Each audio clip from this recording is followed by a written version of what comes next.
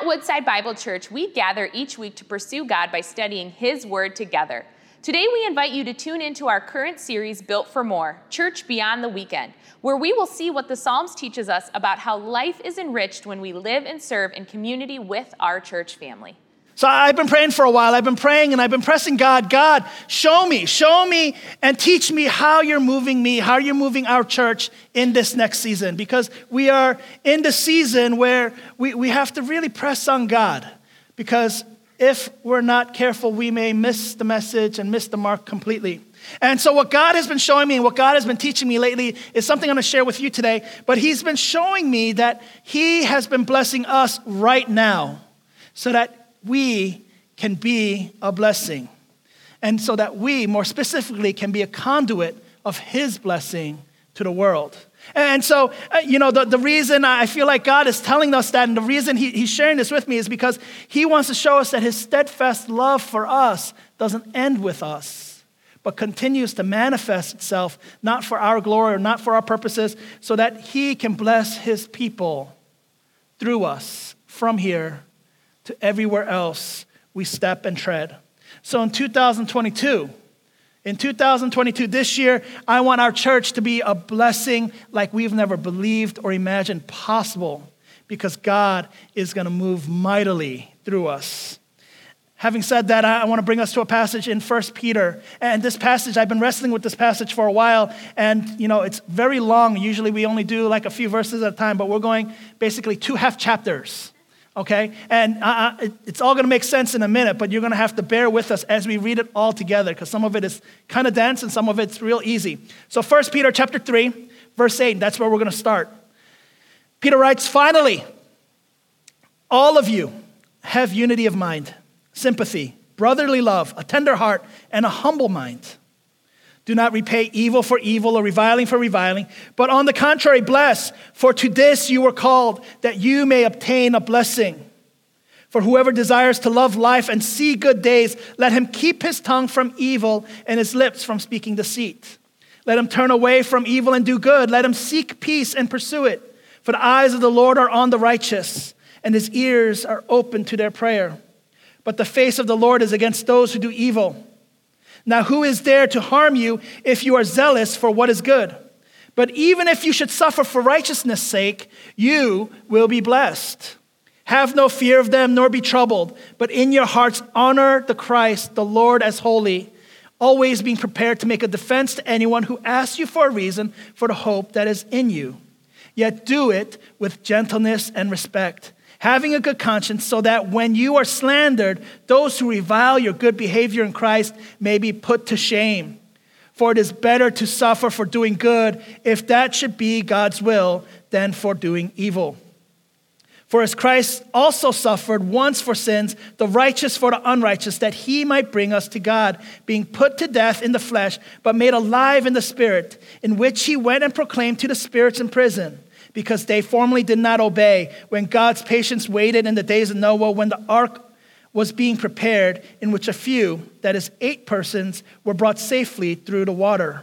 Baptism, which corresponds to this, now saves you, not as a removal of dirt from your body, but as an appeal to God for a good conscience, through the resurrection of Jesus Christ, who has gone into heaven and is at the right hand of God, with angels, authorities, and powers having been subjected to Him."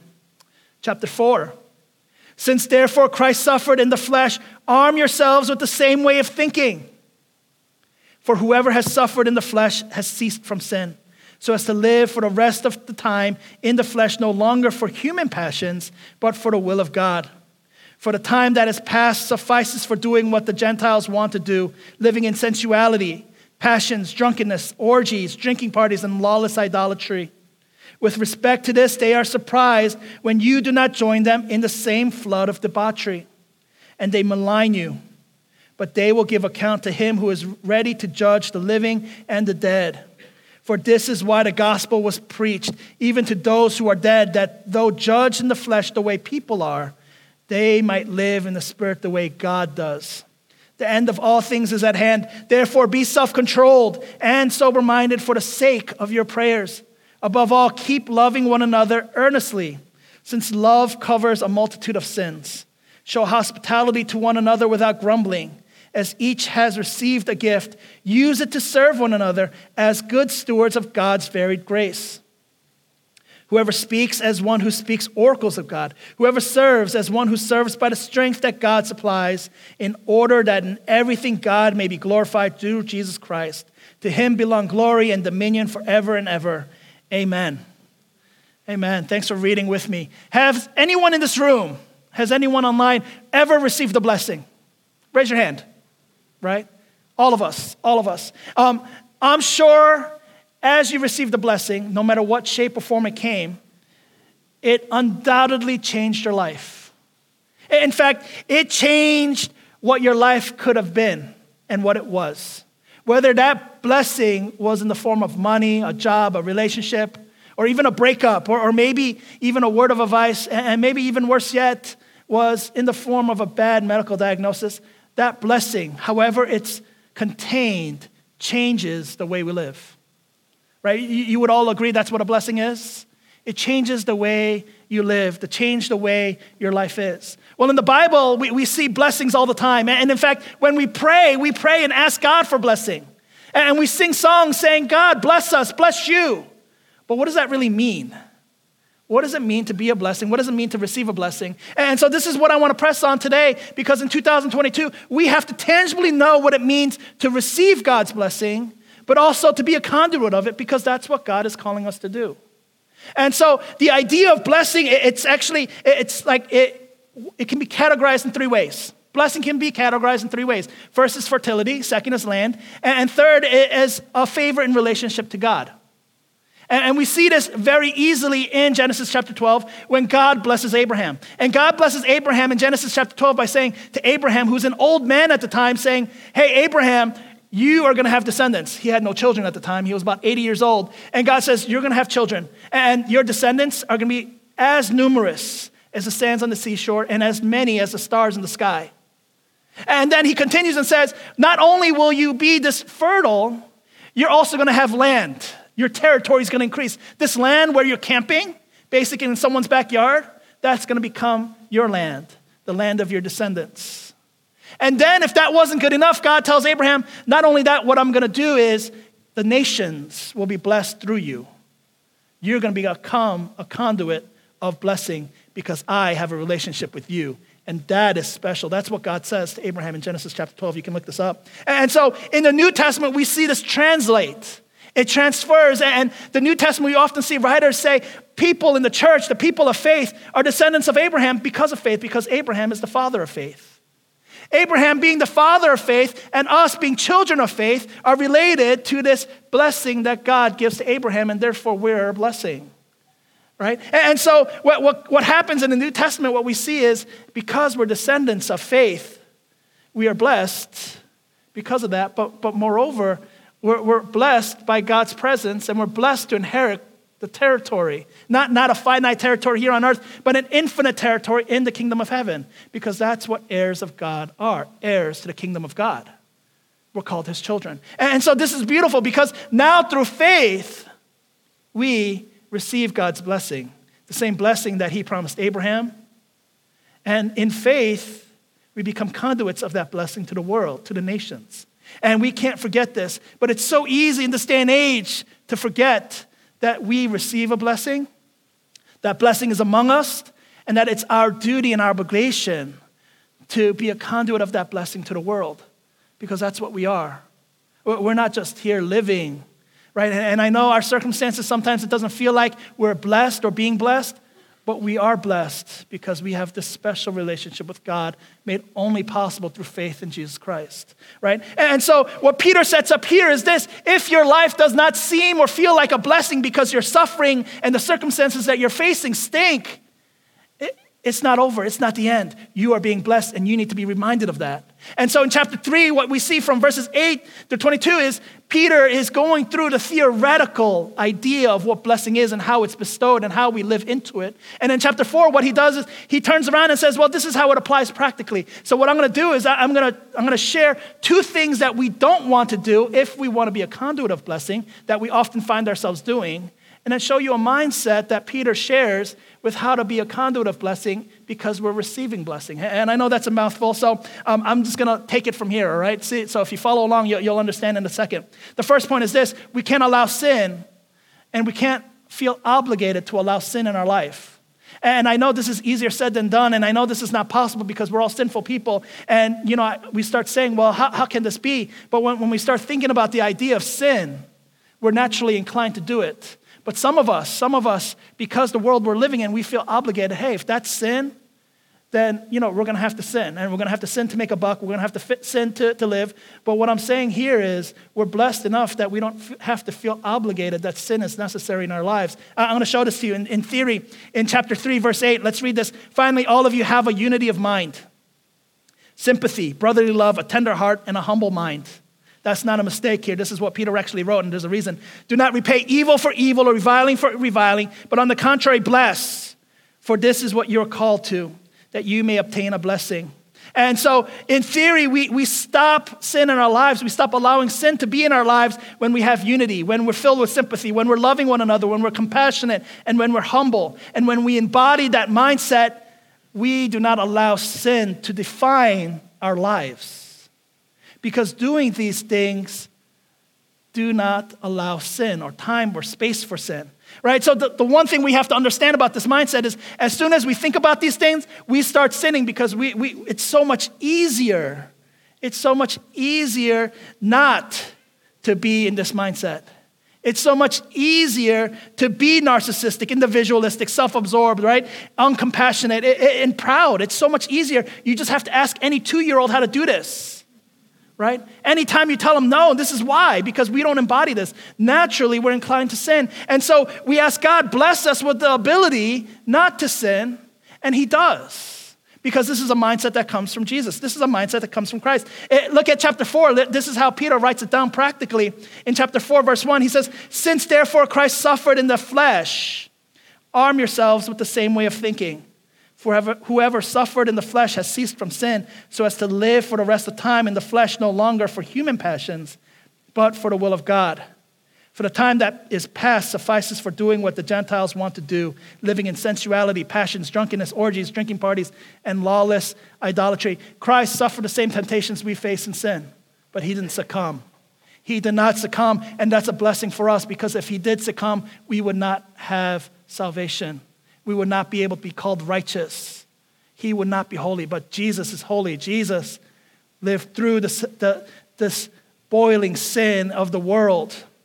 And instead, what he was doing, and we see this in the Gospels, he was constantly loving people. He was constantly sympathizing with people. In fact, when we look at the healings, it's because he feels compassion for those who are ailing. He had unity of mind, and he didn't have to subject himself to walking around as a homeless man for 3 years, but he did. He didn't have to be subjected to terrible, terrible treatment by his creation, but he did. And that's what God does in relationship to us, for us, to bless sinners. That is what we're inheriting. This is such good news. And so we know that this is a blessing from God. And so what we understand from Peter is this: the ways people sin, or the ways we fall into this trap of sinning, it hasn't changed in 2,000 years. It's all the same. Anything you think about doing, and if you're going to regret it tomorrow, it's usually going to likely be a sin. So if you think about going out and getting blackout drunk, you're going to sin, because guess what? You're going to regret it tomorrow. In fact, that's how they did it, right? This is what happened back then. This is what he's saying. You're suffering for sin, but you shouldn't. You shouldn't, right? And so what we see here is, since we're blessed by the life, death, and resurrection of Jesus Christ, we're blessed not to sin, because God empowers us not to. He gives us the ability to fight through it, to not succumb to the temptations, to not be obligated to sin and allow sin to define who we are and what we do. And I want to pick up Peter's next point, because this is just as important, right? From keeping ourselves to bless other people. Verse 4 in chapter 4. With respect to this, and he's talking about the world, they are surprised when you do not join them in the same flood of debauchery, and they malign you. But they will give account to him who is ready to judge the living and the dead. So don't be discouraged when your faith is maligned. You see, culture is going to malign your faith. They're going to say, well, why do they believe what they believe? They're way too smart for that, but they believe what they believe about Jesus, and it doesn't make sense. And they say, what you're doing doesn't make sense. Just join us. But that's what makes us discouraged. And so what happens is we have this faith, we have this blessing that we have from Jesus Christ who saves us, and we shrink back because they're like, that's funny. Doesn't that make you a very narrowed person? Doesn't that make you intolerant because of what you believe? And the answer is no. And we get discouraged from sharing the blessing that we have in our lives. This is what happens all too often, all too frequently. We have opportunities to bless people, but we're afraid and we're discouraged by what people might say or do when they say, well, why did you do that? Why did you do that? And so when we miss opportunities to bless other people, it's because we're discouraged when in fact we should be encouraged by the faith that God blesses us with. What we have to understand is the history of Christianity, the history that our ancestors brought us here on, is a history where they were not discouraged by persecution. In fact, when we look at any of the 12 disciples, all of them except one died a horrible, gruesome death early on in life. They were persecuted, and they died for it.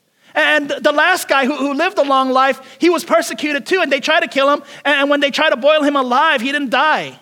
And he ends up writing the book of Revelation. That's how his story ends, in long life. But it didn't stop the fact that he was persecuted, nor did he lose courage in faith, because he understood his blessing, that God was blessing him. And so what we see today, even in society and culture, is that Christianity, our faith, thrives in places where faith is being persecuted. It thrives, it burns even faster, it grows more rapidly than in a country where Christ is claimed as heretical, as illegal. And in America, we shy back.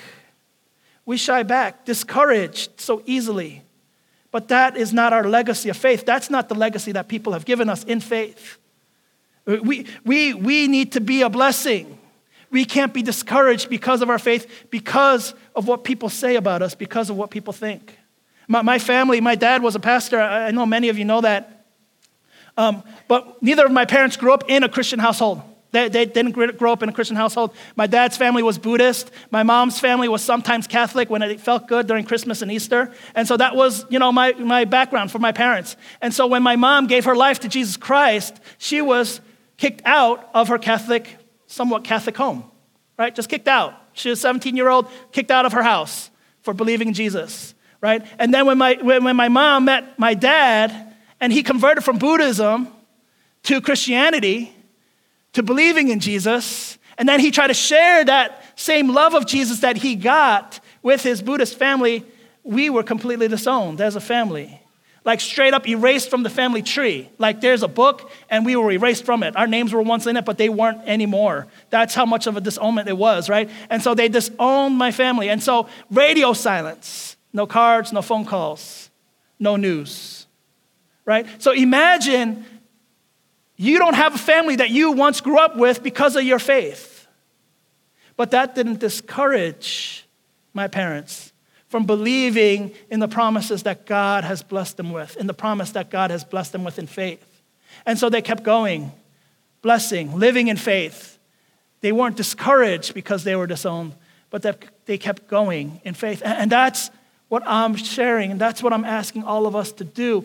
Don't be discouraged by faith. In fact, it should be the opposite. We need to be engaging culture, engaging the world with the gospel. And so for 20 years, my parents had no communication with their families. None at all. Because of what they believed. Imagine having a lifetime of family and then a lifetime of not. But God is faithful. God is faithful, isn't he? And so what I want us to see in theory, this is why we can't get discouraged. We see this in verse 9 in chapter 3. Peter says this, and this is a quote from Psalm 34. And it goes, on the contrary, replace evil with blessing, because to this you were called, that you may inherit a blessing. And this is where Psalm 34 begins. For whoever would love life and see good days must keep their tongue from evil and their lips from deceitful speech. They must turn from evil and do good. They must seek peace and pursue it. For the eyes of the Lord are on the righteous, and his ears are attentive to their prayers. But the face of the Lord is against those who do evil. And I don't know why Peter only quotes those 3 verses from that psalm, but that psalm continues and concludes this way in verse 17 of Psalm 34. When the righteous cry for help, the Lord hears and delivers them out of all their troubles. The Lord is near to the brokenhearted and saves the crushed spirit. These are blessings that God is giving to those who are discouraged, right? Many are the afflictions of the righteous, but the Lord delivers him out of them all. He keeps all his bones. Not one of them is broken. Affliction will slay the wicked, and those who hate the righteous will be condemned. The Lord redeems the life of his servants. None of those who take refuge in him will be condemned. And this is the intent of the psalm. This is the intent. This is the idea. We're blessed with God's presence. We have hope. We have hope, right? We are not discouraged by setbacks. We're not discouraged because we're maligned. We're blessed by God, and we need to know it. We need to know it this year. We need to know it every single time we're persecuted, every time we're suffering, because we're called to engage the world. In 1 Peter chapter 4, verse 6, I'm going back to chapter 4 again. For this is why the gospel was preached even to those who are dead, that though they're judged in the flesh the way people are, they might live in the spirit the way God does. This is a blessing. This is a blessing. We're blessed with the good news of Jesus Christ to change us, because we were dead, but now we're alive. And that's a blessing from God to have this life, to have this great life that we have. And that's the reason we engage the world with our faith. Not discouraged, not obligated to sin, but to engage the world in love, right? And so look at what Peter says in chapter 3, verse 13. I'm going backward again. Who is going to harm you if you are eager to do good, to be a blessing? But even if you should suffer for what is right, you are blessed. Do not fear their threats. Do not be frightened, but in your hearts revere Christ as Lord. Always be prepared to give an answer to everyone who asks you to give the reason for the hope that you have. But do this with gentleness and respect, keeping a clear conscience, so that those who speak maliciously against your good behavior in Christ may be ashamed of their slander. For it is better, if it is God's will, to suffer for doing good than for evil. And so we engage the world because we're called as God's people, blessed being God's people, being blessed that we are his children, and we follow the model that Jesus gives. The Son of God in his holiness and his blessing from God engages the world, a world that did not deserve God's love, his kindness, or his mercy. And you know, the reason we share, and the reason the people who get baptized here at this church share their testimony whenever we have a baptism is not because, you know, we want you to get to know them, but it's because we want those who hear their testimonies of faith be blessed by the stories of God, of how God blesses their own lives. That's why we do the baptisms the way we do. And so you may feel like you're being mocked, or maybe your morality or ethics don't line up with everybody else, and maybe your view of normativity is different than everybody else, but you need to bless them. You need to bless those people. Just because they're wearing the wrong color tie, or they sit on the wrong way, or they're voting the wrong way, it doesn't mean that you remove them from your life. We don't remove people from our life that way. We bless those people. And I know our tendency is to avoid them. The world is so big, but we need to engage the world like Jesus did. He's the example. He's the example. So I'm going to ask, how are we blessing the people around us as a conduit and as a receiver of God's blessing? If Jesus is our example of loving others to bless them, then we need to be a blessing to others. This is what we're called to do. 2022, you want to see God work? Bless others. Chapter 4, verses 7 through 11, I'm going to wrap it up here. The end of all things is at hand. Therefore, be self-controlled and sober-minded for the sake of your prayers. Above all, keep loving one another earnestly, since love covers a multitude of sins. Show hospitality to one another without grumbling. As each has received a gift, use it to serve one another as good stewards of God's varied grace. Whoever speaks as one who speaks oracles of God, whoever serves as one who serves by the strength that God supplies, in order that in everything God may be glorified through Jesus Christ. To him belong glory and dominion forever and ever. Amen. And so Peter concludes the same way he started chapter 3, by saying that our mindset, our prayers need to reflect a mindset of blessing.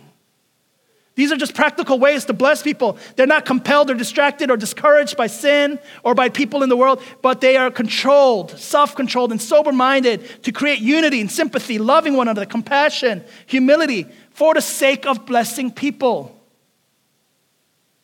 This is what he's recommending. He gives us 4 very simple ways to bless people. And this is where I want to conclude, right? First is to love one another. To love one another. We say it so often in Christian circles, but what does it mean to love one another? We know the world needs it. We look at the culture, we look at the division, and we know the world needs to be loved. And as God's people, we cannot lose our sense of love. We can't just focus on loving those who agree with us. The entire world needs the blessing of God's love in their lives. I need you to see that, and I need you to embody that. There's this thing, it's a real thing, it's called compassion fatigue. Anybody hear of it? Compassion fatigue? Let me explain what compassion fatigue is. Compassion fatigue is an emotional and physical exhaustion leading to a diminished ability to empathize or feel compassion for others. It's a real thing, right? And so it's actually the reason why most of us, we're under-involved and unaffected by the trauma of others, because we see it so often. We're fatigued by it, and so it doesn't affect us or bother us so much. You have way too much to care for and not enough capacity to care for things that you don't have the ability to care for, that you're already not caring for, right? That's what it is, very simply. And so I want to explain this, right? Because this is a real thing, and I need you to understand, like, this is my shame. I'm going to share it with you all, right? My 2-year-old, I had compassion fatigue, and my 2-year-old one night, she was sad. She was crying. And so, in my genuine love as a father to bless her, I told her, no whining. I wagged my finger and I said, no whining, all right? I did, right? And so, my 2-year-old, okay, she learned that. And so she turns around and tells one of her other 2-year-old friends the very next day, no whining, wagging her finger, right? I'm a little proud because the kid was actually whining, right? And so I'm like, man, I did a great job as a father. And then a few days later, I wasn't really sad, or I don't think I was whining, right? I was expressing the sadness of a situation. And she says to me, she turns around wagging her finger, Dad, no whining, right? That's like getting the middle finger from your 2-year-old. Right? Like, seriously, like, man, I taught you that. You can't use this against me, but that's what happens. But this is exactly what compassion fatigue is. We lose that idea that, we are being judgmental. We don't love someone. We just judge their situation. And so the easiest way, Peter says, to avoid this is to show hospitality. Because what hospitality is simply receiving people without judgment. Hospitality is receiving people without judgment, and then we don't feel stressed out because we're not busy judging them for who they are and their situation. We're just receiving them. We're receiving them without our wacky standards. And so we love them. We love them and we bless them because that's the same way God blesses us. He welcomes us home without judgment. Here's the third way, Peter says, it's to serve one another. To meet a need. I say this every time I'm up here because this is the easiest way to bless people. You don't even have to get involved with someone's situation. You just got to meet a need to bless them. That's simple. You do it. And then here's the last way. Give someone a word of encouragement. Not to speak as you would in criticism, but to love people and to encourage them with the words of God. To use the words of God. Not dividing them, not criticizing what they're doing, but encouraging them with blessing. You see, when Jesus died for us, and we need to understand, we saw the glory of God. We were blessed because the penalty of sin was paid. When he was resurrected, we experienced the blessing of God because sin lost its power in our life. So we're blessed, and we bless others with our words and actions because that is our identity as a blessed child of God. We cannot forget that. And because we are a child of God, we are a conduit of God's blessing for people around us. I believe God is going to bless us. And he is blessing us, but he's going to bless our communities. He's going to bless our neighbors. He's going to bless our cities. He's going to bless our state through us. Because God wanted to bless us. That's why Jesus came down to save us. Not to curse us, not to make us suffer, but to bless us with his love and his presence. And he will get the glory through it in 2022 as a result. I want all of us to believe that. Let's pray. Father in heaven, thank you for blessing us so richly with every spiritual blessing. We know that your Spirit rests upon us, and that's why there's an overflow of blessing in our lives. God, if there are those of us here who don't feel particularly blessed because of suffering we're experiencing, because of circumstances we're facing, God, help us see that you are our refuge. In you, God, because that's how close you are to us, you fill us with your Spirit and you walk with us. God, fill us with that love so much more today than we can ever understand in these moments of suffering or division, God. Lord, we want to choose a life of blessing others as our purpose. We want to be a blessing because your love, your blessings transforms all things.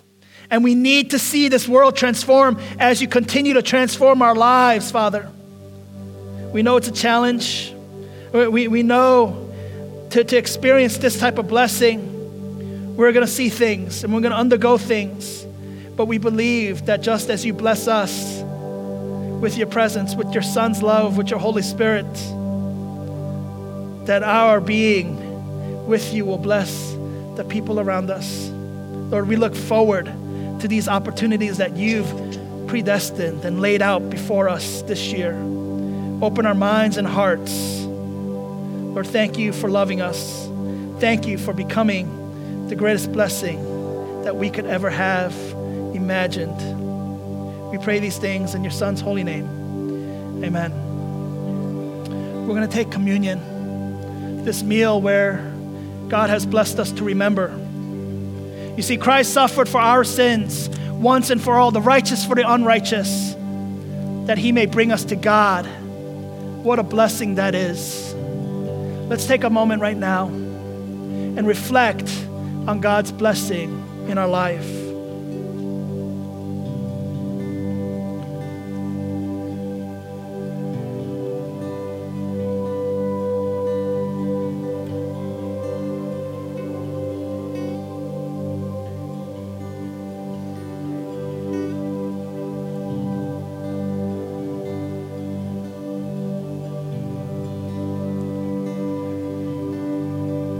We take this bread in remembrance of Jesus using his body to bless us with his sacrifice.